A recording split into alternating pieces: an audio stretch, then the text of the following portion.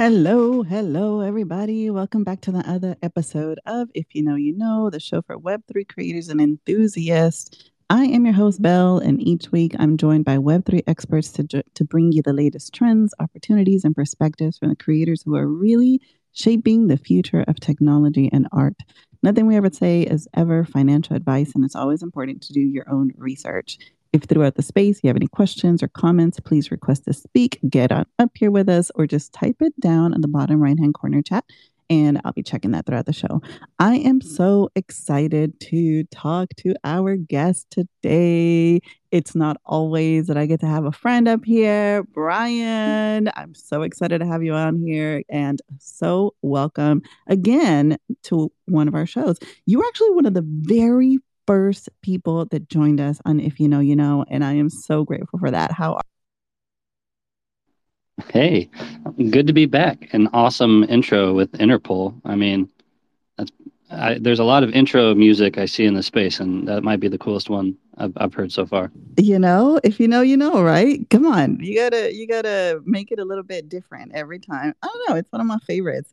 Um, I discovered this new thing when I started hosting Twitter spaces that I should have always been a DJ because I really I seriously enjoy playing music and playing the music that I always like. And then a funny thing, I actually enjoy playing them at the end and seeing who continues to listen to the whole song or who drops off, because then that tells me like what my DJ audience likes and what I can play next time. So the things you I discover. love that. I did a podcast with Dee's like 6 months ago, and at the end, I mean, it was like a 2 hour, 3 hour podcast. So few people watched the end, but at the very end, I pitched this idea, which is, I would love to just host a music hour spaces where there's no guests, but you just play and you DJ music, and it just becomes like a morning radio music show. I feel like there's still a window for that because there's no legal rules for like playing music on Twitter, so you can like be a pirate radio essentially. Brian, I literally tweeted that out about a year ago, and I was like, Oh, if I I stole just your idea. Okay. yes, yes, you stole my that's my idea. Let me go back and find that post. You should do it. You I think I think should well, do I it? mean, you could do it. You could do it with music you love, or you could do it as just a way to promote like music NFT artists, you know? Yeah, yeah. I think that both of those ideas are really dope. And you're right. Like I think there's an opportunity for that, man. I'm telling you. DJ Bell coming at you in 1 year, that's exactly how people are gonna know myself. Like I can envision this whole thing that at IRL NFT spaces, this is what this is what I'm known for. I'm telling you, it's a whole concept that I've been working on for and now you're validating my stupid, I won't do crazy it. idea. I'll let you do it. It's You something I'm always like, oh, that'd be a great idea, and then I'm like, oh, I have you to go buy like equipment and all this stuff. I'm like, ah. You actually have to do it. Yeah, you actually have to do it. No, there's no equipment involved in it. But even if there was, a story for another time. But I have like this entire vinyl store here at my house, so maybe that is something Oh to yeah, do. you told me that. You Yeah, have I a did huge tell you that, selection. right? Yeah, Yeah. yeah, yeah. I have like literally, I have an entire store front here in my house. For any of you guys that don't know that, my late husband was an avid music collector. He was an artist also, and which funny story is actually how like why I got interested in Web3 and artists and music and all that kind of stuff, right? But anyway, he passed away and he left this literally an entire store. His dream was to open up this record store and have like a spin of artists there and speakeasy type of vinyl record store meets, I don't know, I that he was just this tremendous hipster, but that kind of vibe. So I have that downstairs and I could totally do it. I'm telling you, Brian. All right. We always like to have you or any of our guest speakers tell us something that literally no one else knows, right? If you know, you know, just for the community. So I'm going to take this opportunity to talk about music. Favorite band that you listen to that are almost embarrassed to say to people that you listen to that music. Oh man. I don't know if I'm embarrassed by it. The band I listened to the most in the past 5 years is probably Portugal the Man. I think they're awesome. But if I had to say like my favorite band, it would be Cursive. I'm from Omaha, Nebraska, and like this big emo music scene, and that was like the music I grew up in like high school, and so I'm like always, even though like that's gone out of fashion for the most part, I still listen to it all the time, and I just takes me back to this like angsty teen life. But yeah, I'd say those Did two you bands. did you ever go through that emo phase? Oh yeah, I mean, growing up, it was like Bright Eyes was from Omaha, The Faint, Cursive, all these bands. Rilo Kiley was on Saddle Creek Records, which was like the thing. So it was like it was all a bunch of sad sad high school kids back in 2001. That is hilarious. Yeah. Well, tell me. I mean, although sad, so many people take inspiration from that, though, right? I mean, has it shaped who you are right today? Um, I think it shaped me to a degree. Yeah. I mean, one, the music was sad, but there was also a ton of really cool music videos and screen prints and art coming out of that scene. And I think that had a big impact on me. You know, there was this kind of like DIY indie music scene at the time. And then I went to college in Philly shortly after that. Um, I don't know. I do think where you grow up becomes your identity when you're like in college and you're like, oh, I'm from here. And that becomes like your temporary identity until you figure out what your real identity is. And so I do think it imprinted, an aesthetic on me. Omaha, Nebraska is such an unexpected place for an artist that is known today as, was literally voted one of the most influential NFT artists in the space.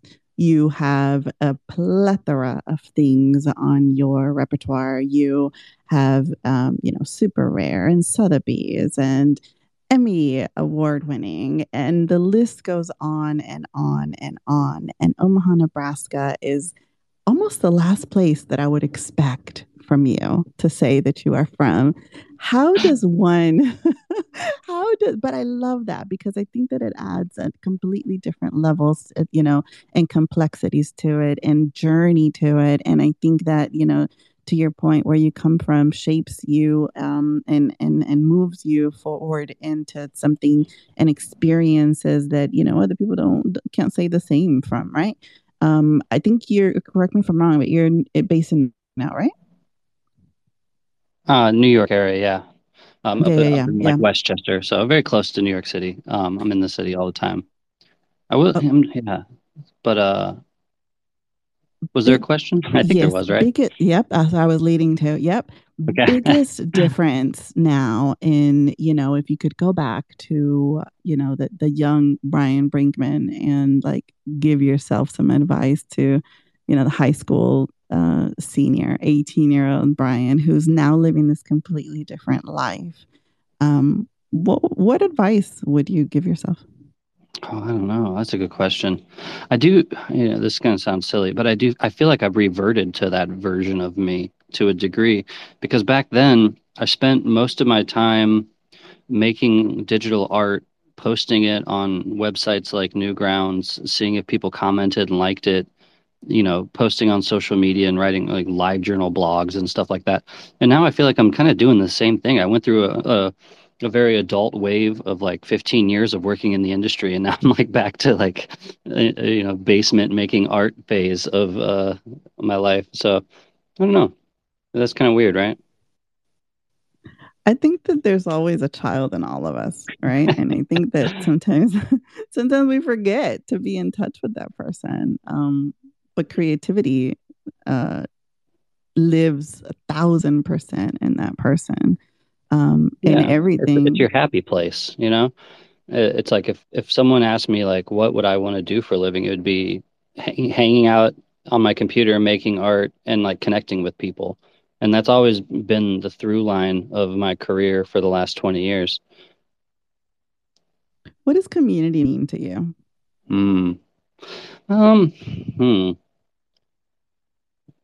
I think it's just surrounding yourself with like-minded individuals, whether it's artists or collectors or even the degens of the space. Everyone has a similar motivation. It kind of goes back to what we were talking about with like everyone in Omaha had this like connection. So if you meet someone that's also from Omaha out here, you're going to say, oh, we have something in common. You immediately have that connection to start a relationship.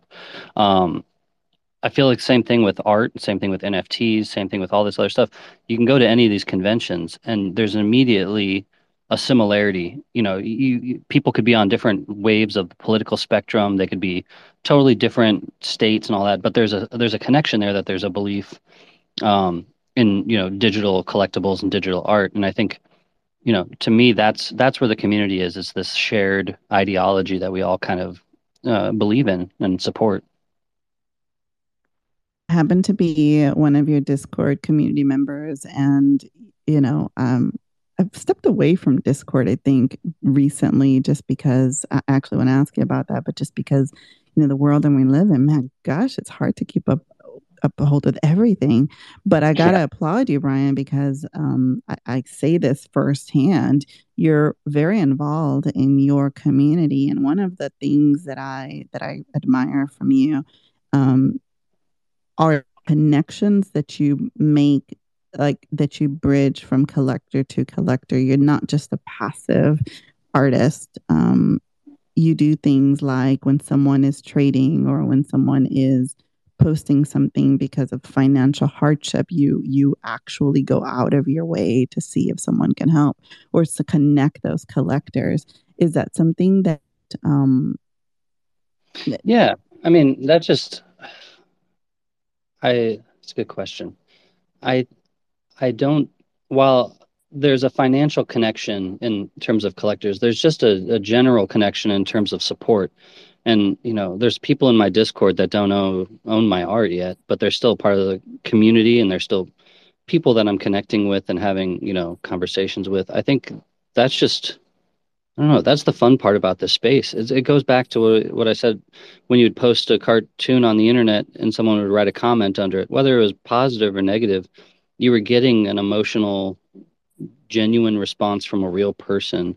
And that's just always, I don't know, that's always fueled me is this kind of, if I make this, will people react this way or this way? It goes back to my early animation stuff. You'd make a comedy cartoon and then you'd show it in a theater and people would laugh and that would just fill you with so much joy. Or you'd make a sad cartoon and you'd see people crying and that would fill you with a different kind of joy of like, I feel terrible that I made them emotional, but at the same time, like, it's such a success that I was able to invoke emotion in somebody.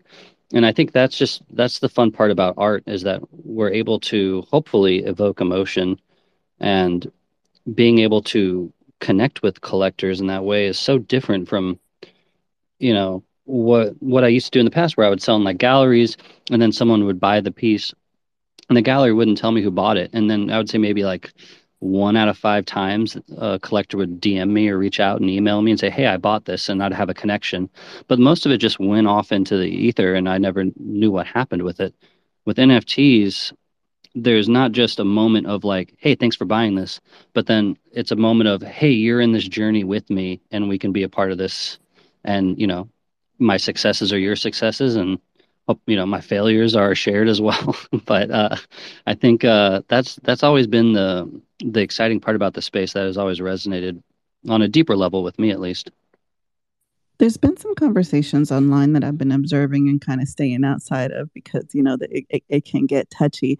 But there have been some conversations on Twitter, especially about what the role of the collector is, and you may have seen them yourself, Brian. If not, I still want to ask you the question because I think that it's an important one. What comes first, or what is the order for it? Is it that the artist should be educating the collectors on what the value is that you bring to it? Or is it the collector should be educating themselves on the value that your art brings? Huh, that's a good question. I Let me think on that. It's the what I've seen recently is a lot of talk about like narrative and like what is the narrative? If is art aesthetic or narrative? I think it's often both. It's up to the artist to define why and how they made the work because only they can tell people that aspect. But then it's up to collectors to share that and add on to it with their experiences. I mean, I could make a piece that means X and Y, and then a collector might see Z in it, and that adds more to the overall narrative and story. And so it's a shared journey in my mind. But in terms of telling people what the value is, that's up to the collector really, because they're the ones that are going to be trying to flip it for more money. Um, I think it's important for artists to build narrative. Sometimes I'm thinking back of like when I started, I used to write blogs about all my things similar to the thread I put out today, where I kind of broke down what the pieces are and what they mean and how I made them. But there was collectors at the time that were like, "Don't tell me what the art means. That I don't want to be told what it means. I want to decide what it means." So there's going to be different collectors that want different aspects, but I do think it's better for the artist to dictate the story. Otherwise, someone else might. Do you think that the NFT space, you personally, right? Because I think that we hear a lot of the word narrative used, and for sure, I think that a lot of NFT artists or digital artists use that as they're building it. Is that something that you like really put into high gear when you started doing digital art, or is that something that you've always weaved throughout your work on the narrative of it? And because your career not only has been traditional artist, but even before that, I mean, you worked full time with SNL and Tonight Show, and I really want to know, the narrative of being throughout your entire career. Has that always taken place with the emphasis that it has been right now as a digital artist, or is it like high gear because you're in the community now of NFTs? Hmm. Well, just thinking back on like the difference between then and now, then I was a tool for writers to tell their story and visualize it. And so, when I late night, a writer would tell a joke and they say, "Hey, we want to do this bit. It's about Mario and he's doing this." And so then I go animate it and then I make it visually funny and make it work and have the timing and punchline work. But in the end, I'm telling someone else's idea, and I'm kind of it's in the similar to like if you were to ask AI to do something. And so to me, that never felt as creatively fulfilling as me creating something and telling my own, me being the narrator of the story, if that makes sense.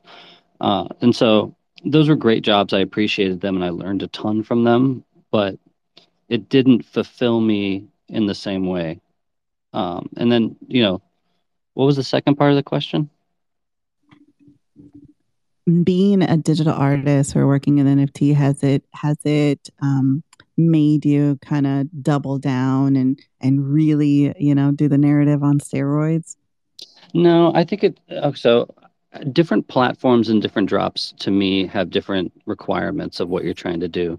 So my super rare one of ones or like my bigger collections like my drop today stored memories, they're going to tell a bigger story that talks about myself and talks about my feelings and talks about my perspectives. Then I like to sometimes do drops that are more aesthetic and it's just technical experimentations or abstract art. Those don't have to tell some sort of deeper meaning, but sometimes I'll allow them to, going back to like my love of like emo songwriting, songs about writing songs. A lot of my art is about making art. And so like Dewdrops, which visually just comments on the mechanics of the drop itself. I think there's something fun about that that isn't some sort of huge, deep story, but it's still self-reflective of the reason for it existing.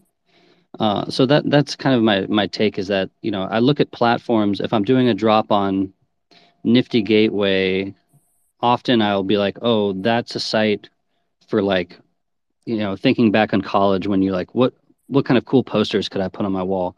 I feel like the art for Nifty Gateway is playing to a demographic that just wants cool looking stuff, versus if you're going to do a drop with say, Sotheby's or something, you want to tell a deeper story that's going to resonate as a narrative. And so I do think it's a balance of all of the above, and it's kind of deciding, you know, if the piece represents me or if the piece is representing the mechanics or the platforms I'm dropping on. Oh, I love that. I love that you said that you were also a tool, and now you're doing it for yourself. Yeah, I really like that. Tell us about the new drop for today. Yeah, so my new drop was with Unit London, which is an awesome gallery. They've done drops with IX Shells, Tyler Hobbs, Lovid, all sorts of awesome people. Primarily a traditional physical gallery, but they're moving into the Web3 space more. And so the drop today is three pieces that reflect on a narrative, but this idea of the memories that we create, how we preserve them, and for a lot of us now that we've been in a computer age, a lot of our memories are stored digitally, whether it's photos or art files or any of these things, and the pieces all kind of reflect on the digital data that the fragments of memories and all these other things that we collect digitally make up our identity that will exist years after we're gone. And how, in my mind, blockchain is solving for a digital preservation future that's stronger than hard drives or cloud computing and all these other things that are, finite materials. I look at, I don't know if anybody else does this, but I buy like a new hard drive every 2 years and I transfer all my files from one hard drive to the newer hard drive because I know hard drives only last X amount of years. And I'm like, oh, I don't want to lose these things. And you have backups on clouds and all these things, but those can go away if your subscription fails or whatever happens. Um, there's always this fear of like, if I lose all of my digital memories, do I lose myself?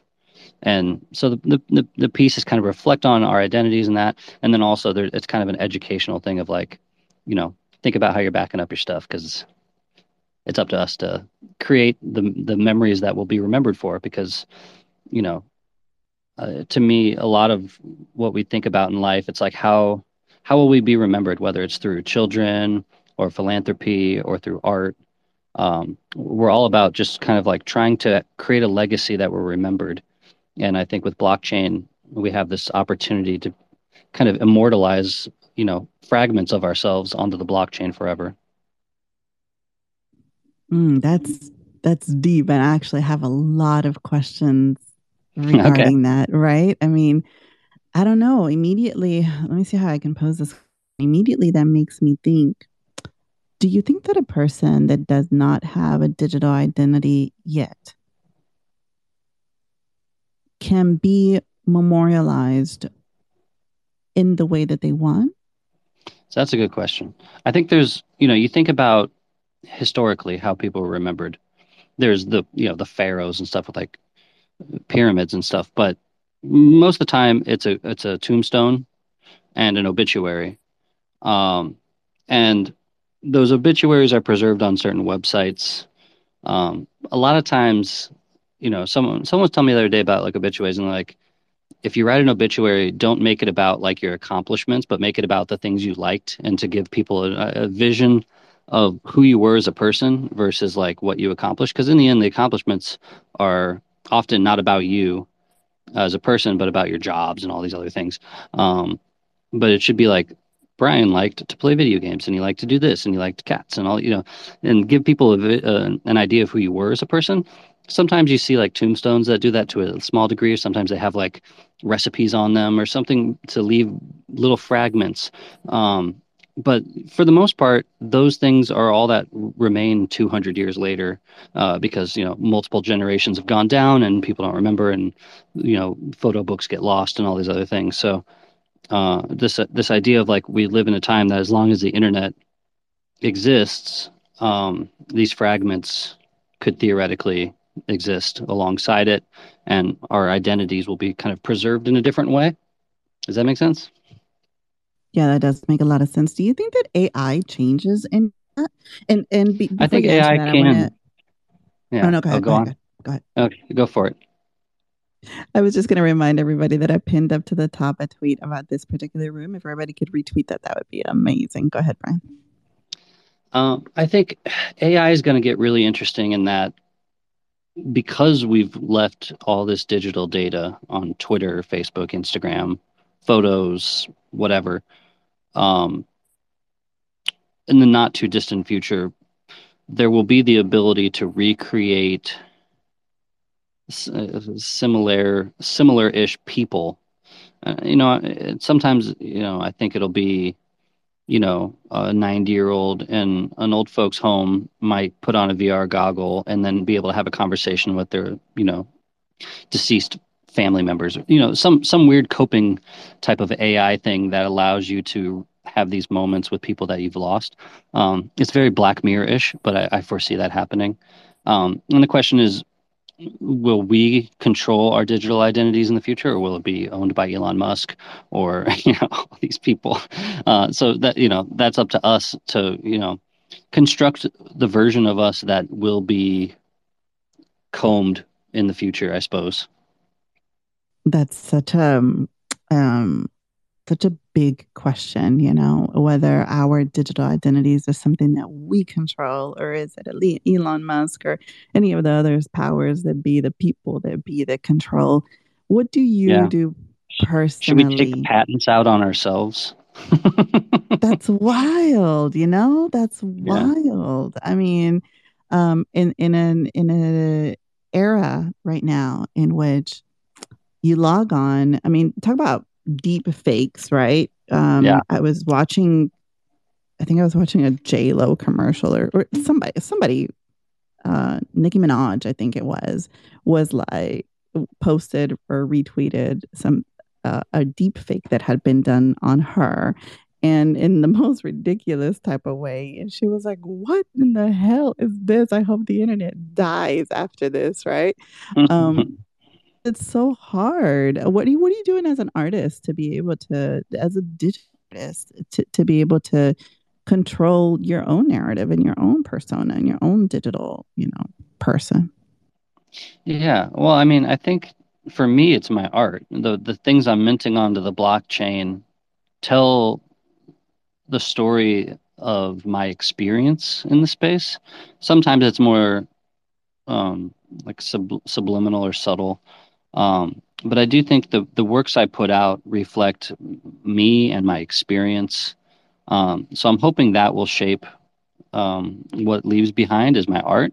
I think to a degree there will be things in the future where we can mint photographs and things like that. But yeah, I don't know. In terms of putting that out there, I think it's the amount of content you put onto the internet that will eventually shape who you are. But the question is, will that content last? I, should we be putting out like uh, biographies on ordinals and stuff like things like that? That's like, how do you? But then again, it's like that's all lost in the mix of Bitcoin. How do you make sure people find it? I think there'll be more and more things like that, but I don't know. I don't know the exact answer in terms of like how do you make yourself a foolproof immortal, but it's the questions I'm hoping people start to solve. Yeah, ordinals actually has a place in that, doesn't it? That's one of the very first things that people started talking about when Bitcoin ordinals came about. One of the very first things that people started saying was, "Oh, this is a fantastic opportunity to inscribe things that are just for you, that you just want to immortalize, that you don't want to lose. It's immutable, et cetera, et cetera." Are you looking at ordinals at all? I've collected a few. I haven't minted any yet, but I think it's really fascinating, and I really love what Danny with On-Chain Monkeys has done with recursion and all this interesting stuff because it's like all the same things that make like art blocks run could be done on ordinals very easily because you can upload the entire like JavaScript and PSJ5. You could theoretically upload like Windows 95 onto ordinals and have it be a full running like program. So it's pretty fascinating in terms of just like on-chain preservation. But I'm sure it'll continue to evolve and do even crazier stuff. But yeah, I don't know. I haven't figured out. To me, the work in order to mint it is really tough, and I'm waiting for it to be a little more seamless before I put out a drop because again, talking about preservation, like I feel like a lot of the ordinals that are being bought right now are probably on flimsy wallets and will get lost because people will lose their seed phrases. Uh, yes. uh, Never ending problem in the space. I see a lot of artists and musicians in the space. Shout out to all of the friends I was listening to recently, a Twitter space that they were having. A couple of people were familiar faces that I see in here, were hosting, and the topic came up on If you are an artist or a musician in this space and you want to continue increase discoverability and your collector base, how do you, as an artist, play around with those ordinals? Do you go to Tezos? Do you go to all of these other ones? Or do you try to bring them to you where you're nice and safe and comfy on Ethereum? What are your thoughts on that? I know I've certainly played around with different chains, and it's always a learning experience of what will work and what doesn't work. I was a part of the first Polygon PFP project called Artvatars. That was, arguably a forgotten project, but it was a cool project with a lot of artists collaborating. I did Immutable X with Collective, um, which that drop has also had some interesting moments. I mean, it's like X Copy and Joy and all these awesome artists did it, but again, it lives on a weird chain. And so I don't know. Sometimes you have to take these risks, and sometimes they pay off, and sometimes they don't. But I'm always kind of looking at like what's the bigger idea for me. It was like Polygon made sense because gas was starting to get crazy, and I was like, oh well, 10K projects should be on a different layer two, because they're always traded and they're all this. And to me, I was like, oh, it's inevitable that that'll happen. In the end, it didn't really happen. Most people are still minting 10K projects on Ethereum and losing, 30 to $50 every transaction. So no one's really learning their lessons. But I think down the road, it'll become more frequent with like Arbitrum and Optimism and all these things kind of coming out that are hopefully gonna offload some of the high the high mint projects. But yeah, I think it's always good to try new things. I like Tezos. I collect a ton of Tezos art, but um, I don't know. I could never wrap my head around how to go about minting on it in a way that wouldn't like offend the people that bought my Ethereum work at a certain point. Now I think Tezos has gotten to the point now where things sell on a comparable level, but that first like 6 months, everybody was just selling NFTs for like $5 or like $2, and I was like, I don't. If I do this, it might just totally dilute and offend everybody. So, solution. What's that? You're breaking up a little bit. Sorry, what was the solution? Is that better? The solution was I just collected on there and I didn't mint anything. Smart. That way, no offensive. Yeah, smart. Who inspires you in this space right now, Brian? I mean, there's a lot of people in here that are just in this lobby that inspire me. Ed Balloon's awesome. He's doing amazing work. He has a new generative project coming out. Siobhan, awesome. I got to see her speak in LA, and just hearing her talk about the persistence of asking. It was so inspiring because it's something I think most artists are afraid to do, but just cold emailing and then re-upping those emails goes such a far way in terms of getting things accomplished. Empress Trash, super inspiring. Seeing her rise in the past few months with like Sotheby's and all these amazing drops. I feel like she's like on this awesome incline. Seeing Mumbot, what she's built with Ghost Club, super inspiring. It's an amazing collection of artists putting out awesome drops. And so, I mean, I could go down the line, but I'm inspired by so many people all the time. But I think that's the fun part about the space is that we're all learning from each other. And so whether things are work or don't work, we're all watching each other and learning from those successes and mistakes. From your perspective, what do you think is the hardest thing right now for an artist? And I ask that in a world in which so many people have left in the past 6 months or so, right? Maybe, yeah, about 6 months ago. But in the past, and this is a cyclical thing, of course, but more and more when you go into these social circles of Twitter, social media of Twitter, a lot of negativity starts to creep in and it goes on the feeds, but you also start to hear it a lot in Twitter spaces. And one of the things that I always admire about you, Brian, is that you truly do stay like positive.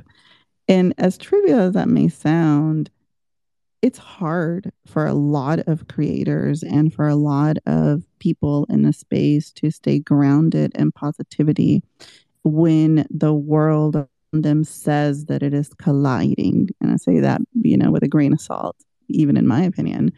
Um, but from your perspective, what do you think is, the way that you stay grounded, and to avoid all of the other noise that is perpetual in a creator space like this? Yeah, well, thanks. I mean, I won't lie. It's the noise does take an effect. I mean, you see that negativity. If it's a really negative week, it'll bring me down. And I try not to perpetuate it, like you said. There's plenty of things in the space that make me roll my eyes and be cynical, and things that make me super infuriated at like obvious scams and stuff. But at the same time, as a small voice in the space, uh, the what you put out there does resonate, and in the same way it resonates me and bums me out. If I was like super negative all the time, I think people would have a generally negative view of the space. And as artists, um, we have to, be positive. And while the space has its ups and downs, we're still very far up from where it was 3 years ago.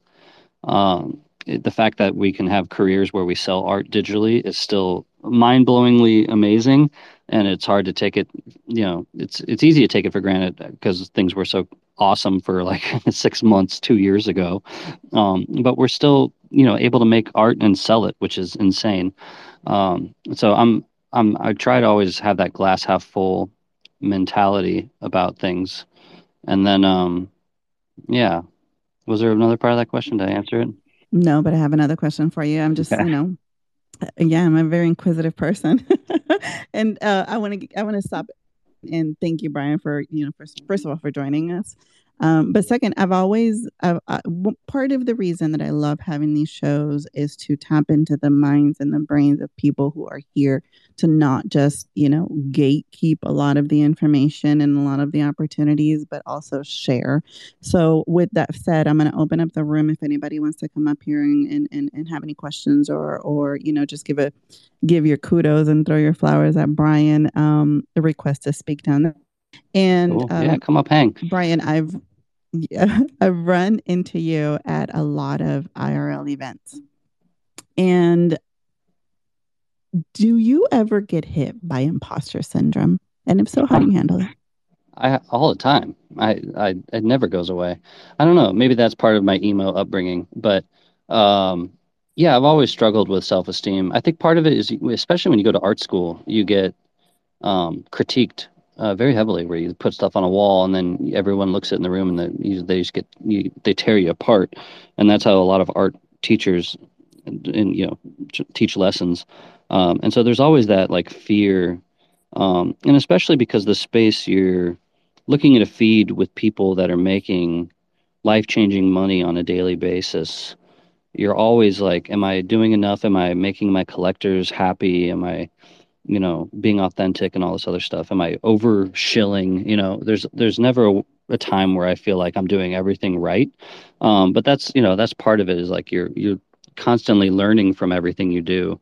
But yeah, the imposter syndrome is real. It happens before every drop. I mean, the past like 24 hours, I was deep in it.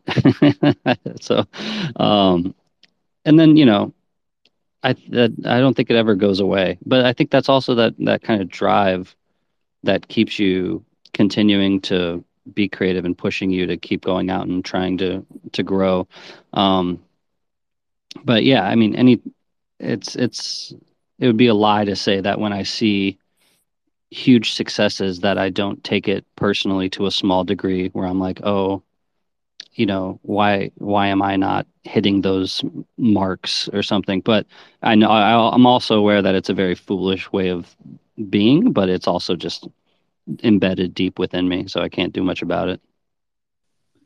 I mean, as foolish as it is, I think that it's part of being human, right? It's the most natural thing that we could do, and feel. And I think that um, it's also something that makes you incredibly relatable. And from my perspective, even a better artist. I think that creativity is something that you can lean into and learn from those experiences. So, um, yeah, I'm always curious on how other people deal with it, because I certainly always and forever, no matter what roles I have been in, have been something that I struggle with. So I Yeah. appreciate that. I think it's like I said earlier, it's taking a step back and looking at the bigger picture. It's like, you'll see a thing and it's like, oh, we're doing a drop, and the next Sotheby's drop has all these artists, and you're like, oh, I'm not in there. But then you take a step back and you go, oh, wait, no, I've actually done so much amazing stuff, and I'm traveling all over to all these things, and it's a tough. I don't know how to describe it, but there is this, like, you have to take a step back and be like, oh, thankful for what you actually have versus like being jealous or feeling like an imposter because you haven't done everything, because it's impossible to do everything. It is impossible to do everything. I do have a Empress Trash. I'm going to get you up here, and while she is connected, biggest success, Brian, that if you could look back and say, this has been my proudest moment, what would that be? Oh man. um I think, proudest moment. I don't know. This is a tough question. I don't know. Becoming a full-time artist, quitting my jobs 2 years ago, even though that wasn't like an accomplishment, that's like the opposite of an accomplishment because you're like quitting. But to me, it was an accomplishment that I had reached a point where I could pursue my dream full time. And then every accomplishment after that solidified that moment in a way that made me feel accomplished. You made it. You made it. I'm so proud of you. I'm so happy for you. And I love to see all of those moments when somebody is able to say that, because shit, it ain't easy, but you did it. And I think that you're doing an amazing job. Thank you. Empress Trash, how are you? Welcome to the show, friend. How are you doing? Good. I just wanted to come up and give Brian love, and because I love you, Brian, and thanks for shouting me out. And I like my question. It's a good question. Um, and I asked this to like a lot of artists who have gone through the gamut. Is how do you keep enduring, and how do you keep going forward, especially in the moments that you have like the FUD and the self doubt and the imposter syndrome and all of that. Because I think that's really important for people to know. And like, because it is a skill almost. And I'm just always interested in how people cope with it. So yeah. Yeah. Well, I think there's two parts of it. One is uh my career. I worked in, like, say, my fashion advertising. I had people over my shoulder directing me in my ear and being negative and all that stuff. So I developed a thin skin. Working at late night, I would say 2/3 to 3/4 of everything I made there got cut and never aired. And so at a certain point, you just develop this kind of shield emotionally that you don't, you can let it slide and you go, well, it didn't work. Well, whatever. There's always tomorrow. And I think that has helped me a lot. And then the biggest aspect is going back to the community, being in chats or meetups with artists that can relate and talk to you about those things has been crucial. If there's ever a time where I'm feeling real down the dumps, I can always hit up someone like Adam who's in the audience and say, "Hey, man, I'm going through this and this," and have an ear and someone to talk about it with, and someone that can relate. I think we're very fortunate that we have this space. Then we're all so connected because we all can have that relating. I mean, thinking about when the right after COVID and all the artists started meeting each other in real life, there was such a deep emotional connection because we had all gone through this weird thing that only a few hundred people had gone through, scattered throughout the world. But at those meetups, there's this camaraderie of like, oh, we're all dealing with the same BS. And so I think that's always been something I've leaned on to make me not feel so alone or so, depressed about things not going great or whatever. Um, yeah. How long did it take you to build that community?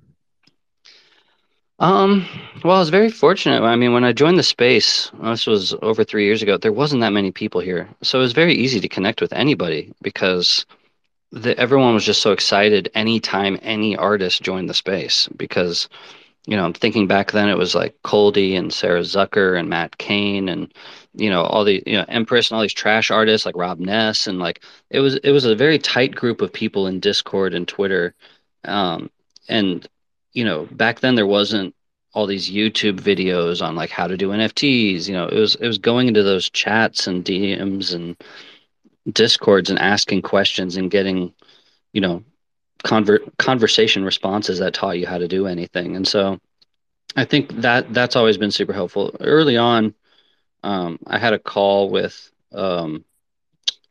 John from Super Rare, and I was like, I don't know if I'm doing this right. And he's like, nobody knows what they're doing. Everyone's winging it. Don't worry about it. And like that put me on this path early on where I was like, oh, okay, there's not a set thing. It's just whatever you want to do is what you want to do. And what happens is totally random. So I think that hearing those type of things early on gave me a lot of, I don't know, confidence to take risks, I guess. I think that that's such a good way of putting it. Nobody knows what they're doing. To this day, I would argue nobody knows what they're doing and they're still building it. Yeah, I mean, that's the thing that's it's so obvious when it's like, say like Jack Butcher, he did those open editions. He didn't really know what he was doing, but then he figured it out as he went and turned it into something really strong. But that's the magic of the space is you take these risks and then you can always fix any mistakes with the mechanisms that exist in the space. You just have to keep making interesting stuff that people connect with. So it's like if you over mint, that's not a problem. You can do a burn mechanism. There's that's what's special about the space that doesn't really exist elsewhere is that you can kind of fix and gamify anything. And so the risks are not, as long as you don't like take $2 trillion and run away or something, you can always fix your mistakes, and as long as you're active and and keep going. So stored memories drops today. I'm seeing on here on the website that it goes all the way until August 8th. Is that right? Yeah, yeah. So I think it's like a 4 week thing. So there's going to be more content coming out in the coming weeks. They came to my house and filmed me working at my computer, which is very silly. And then we went to Central Park and I drew on some rocks. It was all very it felt like a it's a very artificial way of how I create. I don't go to Central Park and draw on rocks very often, but it looks cool on camera. And so yeah, that'll be a fun because the way it's structured is more like a gallery show. So that's why we didn't reveal the art until the actual site went live today, which is so different from what I'm used to, where you reveal the art and you build hype and then you say, okay, it's going to happen in 5 minutes and go. In this one, it was like the opposite, where it's like, here's the art, take it in. If you want to buy it, buy it. It's a more relaxed way of going about it. And so I'm curious to see how it goes because it's such a different approach than what I'm used to in the space. But it's also kind of, I'm hoping that the people that buy the art are buying it because they like it. And what I've seen so far, that is the case. There's no like hype involved with it where it's like, you got to get it right now. And so I think that's what the space needs right now is more thoughtful buying. That's a really interesting thing. I was just about to say that the space almost needs that, right? It almost shouldn't even be like uh what the art is going to be versus what the art is and how much Yeah. you love it, right? Yeah. The art shouldn't flip for for 5x immediately. It should flip for 5x in a year, I mean that's or whatever. I don't want, NFA, all that. But yeah, I think that there's this expectation that we need to get away from, which is this kind of like sneaker drop mentality of like the kind of people that are selling tickets outside of concerts where it's like I got it first and now you got to pay more. It should be whoever wants to actually own it should be the ones that get it at the price that they want to get it at, and that's it's hard to achieve. So I'm hoping with this drop that'll be the case. What is your philosophy on collectors flipping it at a later point? I don't mind it. I think it's important because it establishes the prices that will then dictate what my next drops go for. And so I can say, okay, well, my floor is XYZ on these. And then for this drop, I'll price it, maybe half of that so that people that buy it are getting it at a discount compared to what the overall thing is. And that way, so I always find it helpful because you need to, as an artist, you need to know what your current value is. And if no one's flipping your art, you really don't have any idea of what your value is, at least on the secondary. One of the things I find, what's the word, different about you, amusing, but also super relatable and very cool that you and I have talked about throughout, the other channels is you're such a degen at heart, which I think is hilarious. Yeah. How do you live in both worlds? Well, I mean, I'm a DJ to a degree. I go through waves. If there's something I really connect with, I can be a real DJ, but I'm not out there buying like fat Zookies and like trying to flip things that I have no belief in.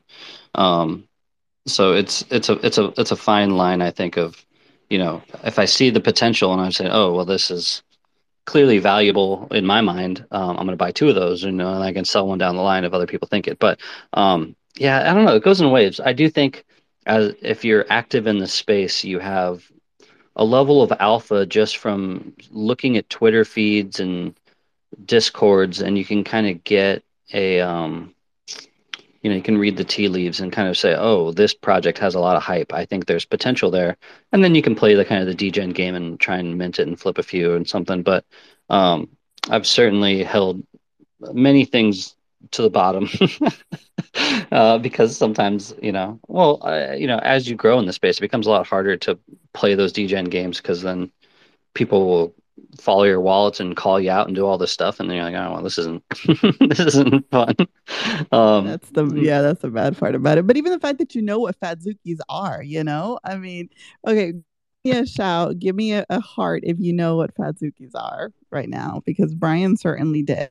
So I have no doubt that you knew it as soon as it dropped versus the well, average yeah, person, that's not a DJ. It's like, what the hell is that?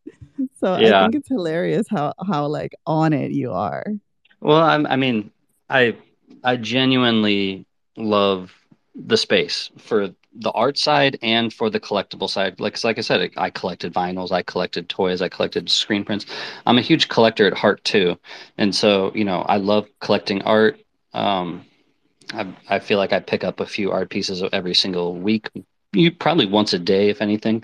Um, and then most of that stuff I'm not buying to flip, but just because I'm really proud to collect it and I think it's really cool, or I like have a belief in the artist and want to see them kind of get elevated. Um, but yeah, the truth is the degen side of it can help sustain your bills if you get a few lucky wins that make it so that you can price your art a little cheaper on the next drop and not stress about um, you know making your payments and all that stuff. So I don't know. I've had some luck on the flipping, but I would say I don't know, overall I'm probably down. Yeah, overall, I think we're all down. But I mean, hey, but it's been fun, Yeah, right? but yeah, well, yeah, it's a lot of stupid stuff that I'm like I don't worry too much about um because I don't my general rule is I just don't pay more than like 1 ETH for any PFP or anything. So I'm playing small games. I would never go and buy like a Zuki at 12 ETH or something. That's just like it's way out of my comfort zone. And so I think that has protected me from having like massive losses. Smart person. Guys, if you're ever like wanting to follow the most degen artists, I am telling you right now, follow Brian. He is on those silly, silly things, but I love it. I think it's so different, and fun. Yeah, I totally understand that. I want to ask you a little bit more about this drop for today. There's a digital component to it. Talk to us about that. Yeah, so this drop is, I guess, theoretically, it's my first print in the NFT space. I've done infinite objects and I've done some prints prior to the NFTs, but this will be my first like legit print drop. And so one of the pieces in it, Memory Loss, which is an edition of 50. It's an NFT that's animated, and then it also comes with a huge print. It's 30 inches by 30 inches on this really nice paper. Each one will be hand signed, numbered, and stamped. And then each one is its own unique print as well. Where kind of like a generative art project. Each one's a one of X. And so each one pulls from a different frame of the animation. So no prints will be the same. And so I'm really excited to see that and kind of go out and see what people do. I mean, it's so exciting to see people like wearing my merch around, and the idea that someone might buy one of these prints and frame it and put it in their house is so exciting to me. So I'm really proud of it. I love that. I'm taking a look at it right now, and I also want to ask you about Dead Man Walking. Yeah, so that's an animated piece. It's 10 editions. And that piece kind of, all of the drop is kind of visualizing this idea of who we are, our identities, and how they're connected to our memories. And so with Dead Man Walking, it's a person that's created, or it's visualized and created out of error pop-ups. And so it's this idea of like as we're dying, our internal computers are falling apart, and all these, there's a few different meanings to it, but it's kind of a visual that's fun to look at, but then on a deeper level, it's kind of a visualization of like loss of life and loss of memory. That's deep, Brian. What's one word that you want us to take away from today's drop? Take away what? You cut off.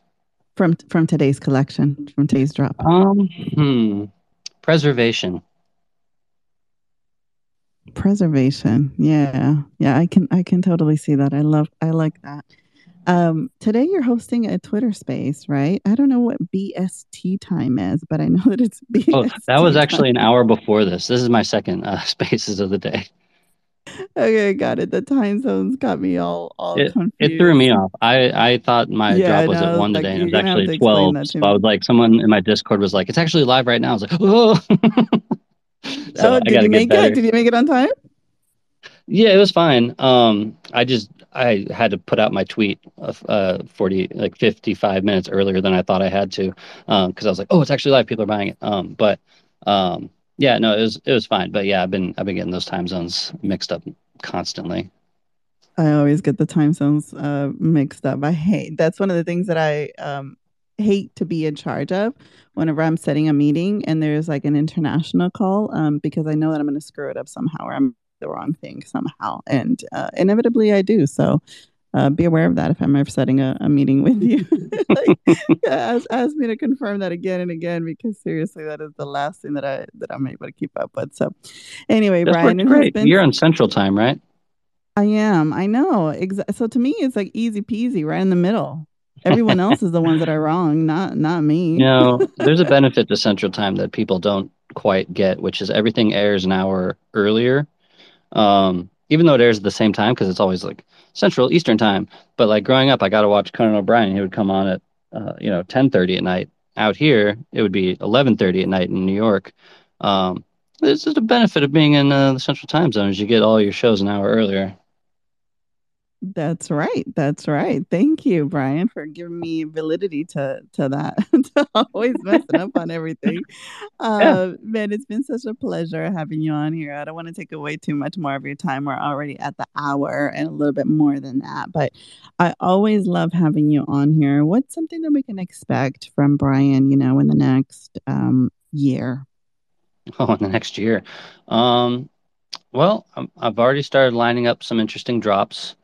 Um, let's see, what can I say? I'm going to do a gallery show in New York in the fall. That's going to be kind of a retrospective with a couple new pieces as well. I'm really excited about that. And maybe I'm looking into some like fun physical things that can do it, that can happen there. And then next week I'm doing an airdrop for async, which I haven't announced yet. So I'm giving out alpha right now, that if you own my Cloud Poppers NFT, you'll get a cool little thing that ties into the async Last Supper project, which I think is a cool project. Um, and then there's gonna be some fun, interesting stuff. I think the next real drop I'm doing will be a one of one in August. So, and then a charity drop for a lot of money to raise money with Trevor Jones and the Castle Party in the fall as well. Ooh, I want to know more information about that. That'll be fun. So that'll Yeah, be with Maker's Place. That'll be my first Maker's Place drop, but that'll be a one of one that is going to charity. So I'm excited about that. very And nice. Those are always good. I loved a lot of money. So the more attention for him, the better. Very nice. I love that. Brian, what can we do to support you on all of that journey? Just come hang out in the Discord sometime, say hi, or give a retweet on the new project. Yeah, retweets go a long way. This algorithm is tough right now. I feel like everybody's fleeing Twitter, so it's very tough to get over the noise. It's all Andrew Tate videos right now. So how do we get past that? Are you, I mean, obviously here we are on Twitter Spaces, right? But what do you think about that? About everybody fleeing Twitter right now? I don't know. I think social media is going to become less and less powerful, and it's going to be about um, tight knit groups on Discord and e-newsletters and working with kind of platforms that will help market more effectively than us as individuals. Because I feel like, in the same way that Instagram kind of made it so artists and photographers had less of a voice, I feel like Twitter's going to become much more political in the next year as the election comes up because that's where their money is going to be made. And so I think about NFTs flourished in the post-election years of 20, 2020. And so I'm hoping maybe it'll be the case again that after the election, people will want to get away from fighting and get into collecting. One thing I know for sure is that the people that are still here, those that are still creating, those that are still, collecting, those that are still interested, are here for the very long term and have the best interests at heart. And those people are going absolutely nowhere, whether it be the platform of Twitter or whether it be in any other, platform. So those are the type of conversations that I am looking forward to and that I am super interested in. Those are the type of conversations that, me personally and through the avenue of NFT Girl, we like to have, right? Because I think that the vision, there's the vision is so much longer and bigger than what we are seeing today.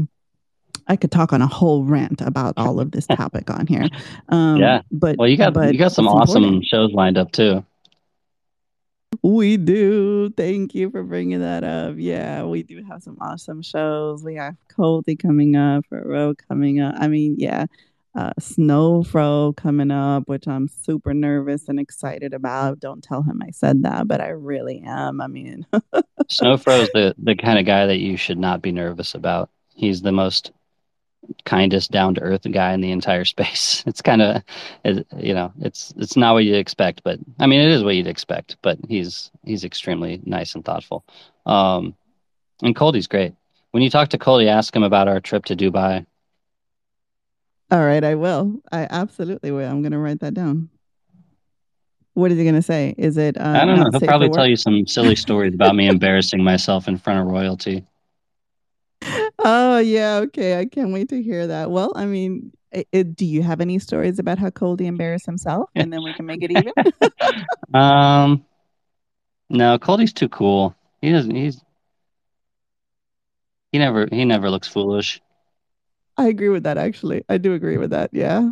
I could have a better conversation with Coldie, like on here on Twitter Spaces or, over the phone, whatever, versus in person, because there are some people I still, again, talking about imposter syndrome, I still live with this whole thing that there are particular artists or people in the scene that just seem so cool for school, and he's one of those. Yeah, well, he's just been doing it for so long that he's got like a hard shell, but he's a softie. Um, No, he's great. I mean, big shout out to Coldy. When I first joined the space, he was one of those people that vouched and elevated me. I did a charity drop for him where he got a bunch of artists to make pieces about cats and raised money for a cat shelter in LA. And like being a part of that show with him and Matt Cain and Alada and all these people kind of put me on that level where people, it validated me, to a lot of the OGs, which at the time, that was who I, I wasn't trying, there wasn't big collectors in the space that were like spending lots of money. So I was just like, I just want to be, cool with all these OG artists and stuff. And so Coley was one of the people that gave me that kind of boost, which I really appreciated. It's those kind of people that are going to uplift generations of artists in the space, if you ask me. It's those kind of people that we need to like always be there and to uphold them.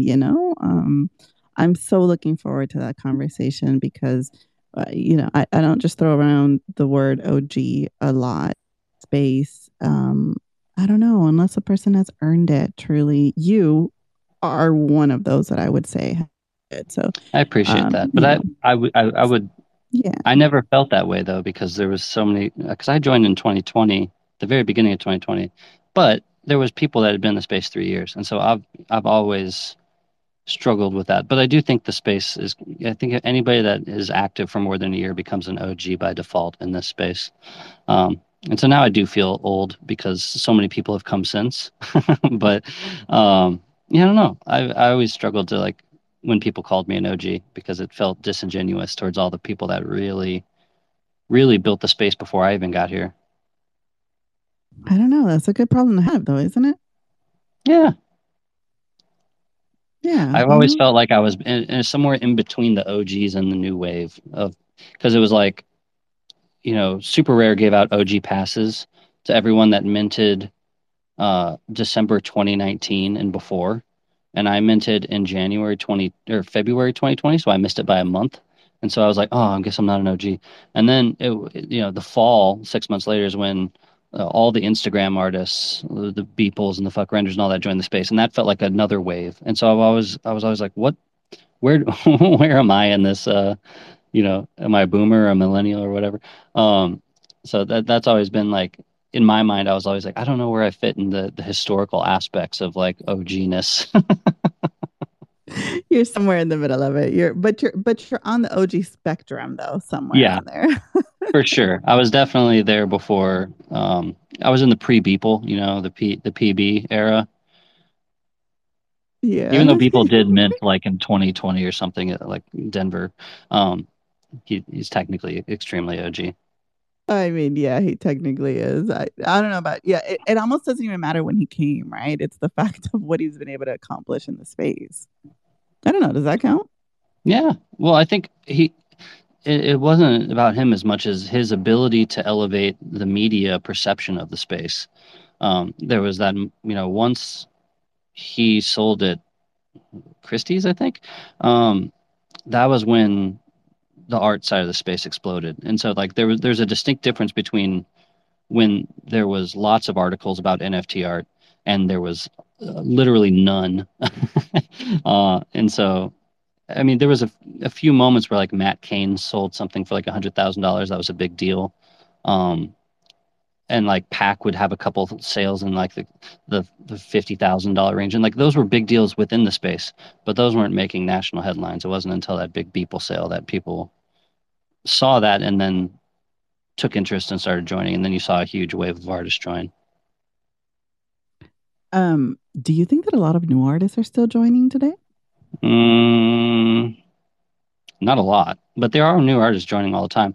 I just think it's you asked a question earlier that we didn't really get into, which was like, what's the hardest thing for an artist in the space? And to me, it's discoverability. Um, it's just so hard when you join the space to stand out and tell your story. There's not a lot of platforms that are built for that. Even though there was this aspect of walled gardens back in the day, and it's like, oh, you can't get on these sites, and but those sites were validators and uplifters of artists. Like once you did get on them, now because anybody can mint anywhere, it falls on the artist to kind of elevate themselves, and it's just super hard. I think the path we've seen in the past year has been people that started on Tezos, built up a community, and then they branch over uh, to the Ethereum side has been the successful path because that community is still very tight and they're uplifting of small artists and it's easier to collect them because they're super cheap.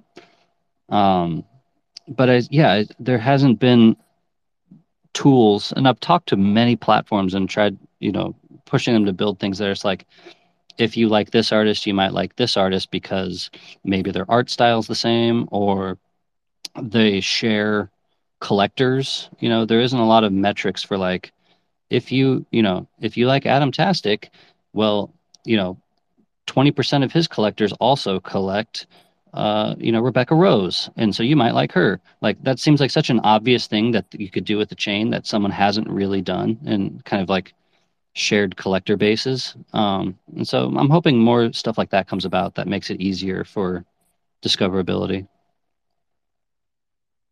I can tell you that discoverability has been something that has been on our minds for quite a long time. Having worked with NFT Girl and the team, you met us, the team behind us there at NFT Girl, and working with so many artists and so many creators. Discoverability has been something that has been brought up again and again and again and again, and it's something that it is, we're hyper focused on. Because that is a huge problem. And again, when you throw in the AI component of it, right, it makes it even more confusing and um, uh, harder for an artist who is not um, automatically in the know or well versed on how to market themselves and show themselves, etc. um, it makes it that much harder. So for sure, I think that a lot of the solutions that you're already saying should be a no brainer. But more than that, it should be a lot easier than what it is today, for sure. Yeah. I think it'll get there. It's just a matter of um, waiting. Once the market shifts back towards art, I think a lot more tools will be in place for that side of things. Step by step, little by little. And the more that we talk about it and put focus on it, then the more that, it comes up in the conversations and people actually pay attention to it. And I think that knowing that there's a problem is the first step towards a solution, right? So yeah, I think that you're spot on. So Yeah. that is going to be. I just Sorry, recommend Binka. everyone go look at my Vault wallet and just buy all the art from all the artists that are in there. I'm just kidding.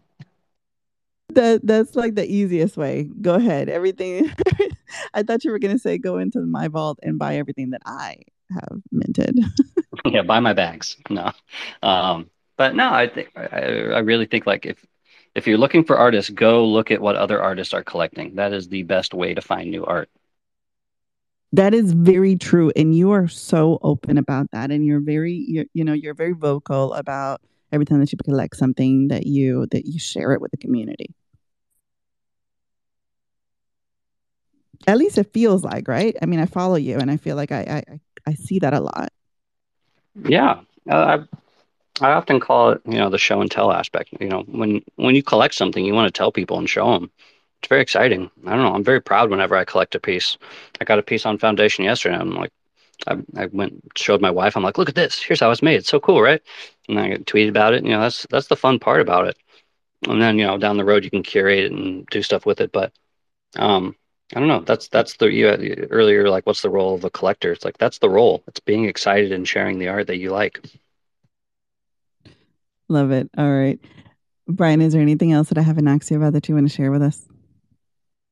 One other thing I should mention is I'll be speaking at an event at South Street Seaport for this project called Founder, which is an offshoot of ChangeDAO, which is a charity platform that I've been helping build for years.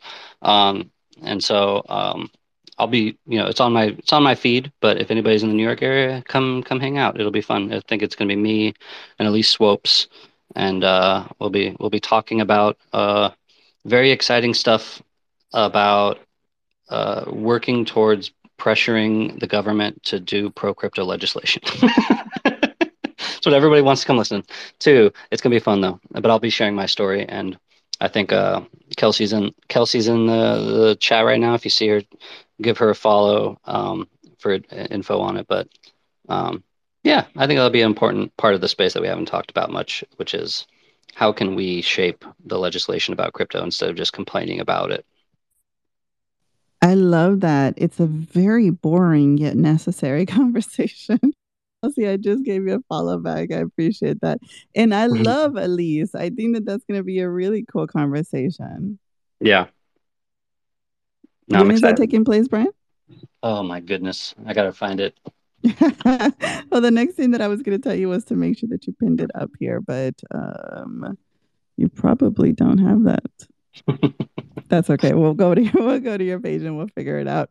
Okie dokie, everybody. I appreciate all of the time that you have given us. You literally could have been anywhere else, but you chose to be here with us and following Brian.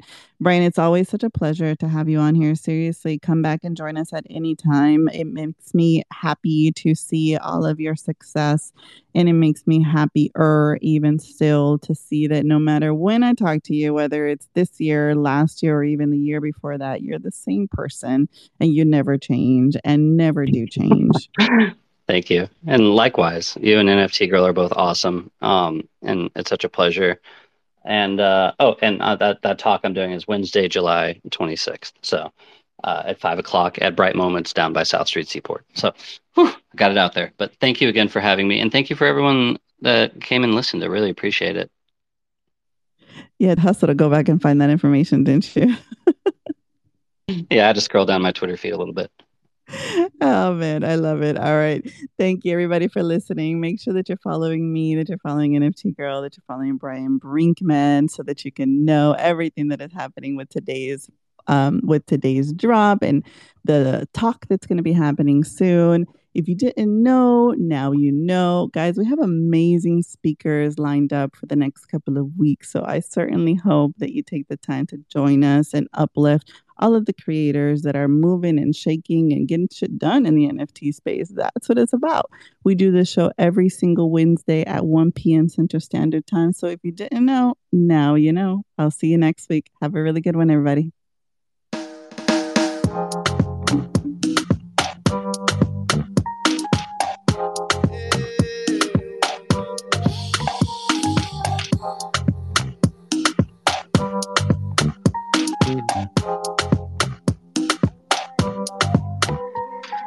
Woman, let me be your woman. Woman, woman, woman. I can be your woman. Woman, woman, woman. Let me be your woman. Woman, woman, woman. I can be your woman. Woman, woman, woman. What you need? She give tenfold, come here, pop up, plant your seed. She can go right from her womb of family. Provide love and overlooked and unappreciated. You see, you can reciprocate. I got delicious taste. You need a woman's touch in your place. Just protect her and keep her safe. Baby, worship my hips and waist. So feminine with grace. I touch your soul when you hear me say, boy, let me be your woman. Let me be your woman. Woman, woman, woman. I can be your woman. Woman, woman, woman. Let me be your woman. Woman, woman, woman. I can be your woman. Woman, woman. I can be your lady. I'm a woman. I'm a motherfucker, but they got a problem. Put some babies in your life and take away the drama. Put the paper in the picture like a diorama. Gotta face a lot of people that are opposite. Cause the world told me we ain't got that common sense. Gotta prove it to myself that I'm on top of shit. And you would never know a guy without a goddess. As honest as fucking honest, kidding. I could be on everything. I mean, I could be the leader, head of all the states. I could smile and jiggle it till his pockets empty. I could be the CEO, just like a Robin Fenty. And I'ma be there for you cause you on my team, girl. Don't ever think you ain't hell of these niggas' dream, girl. They wanna pit us against each other when we succeed, and for no reasons. They wanna see us end up like we Regina or Mean Girl. Princess or queen, tomboy or king. You've heard a lot you've never seen. Mother Earth, Mother Mary, rise to the top. Divine feminine, I'm feminine. Woman.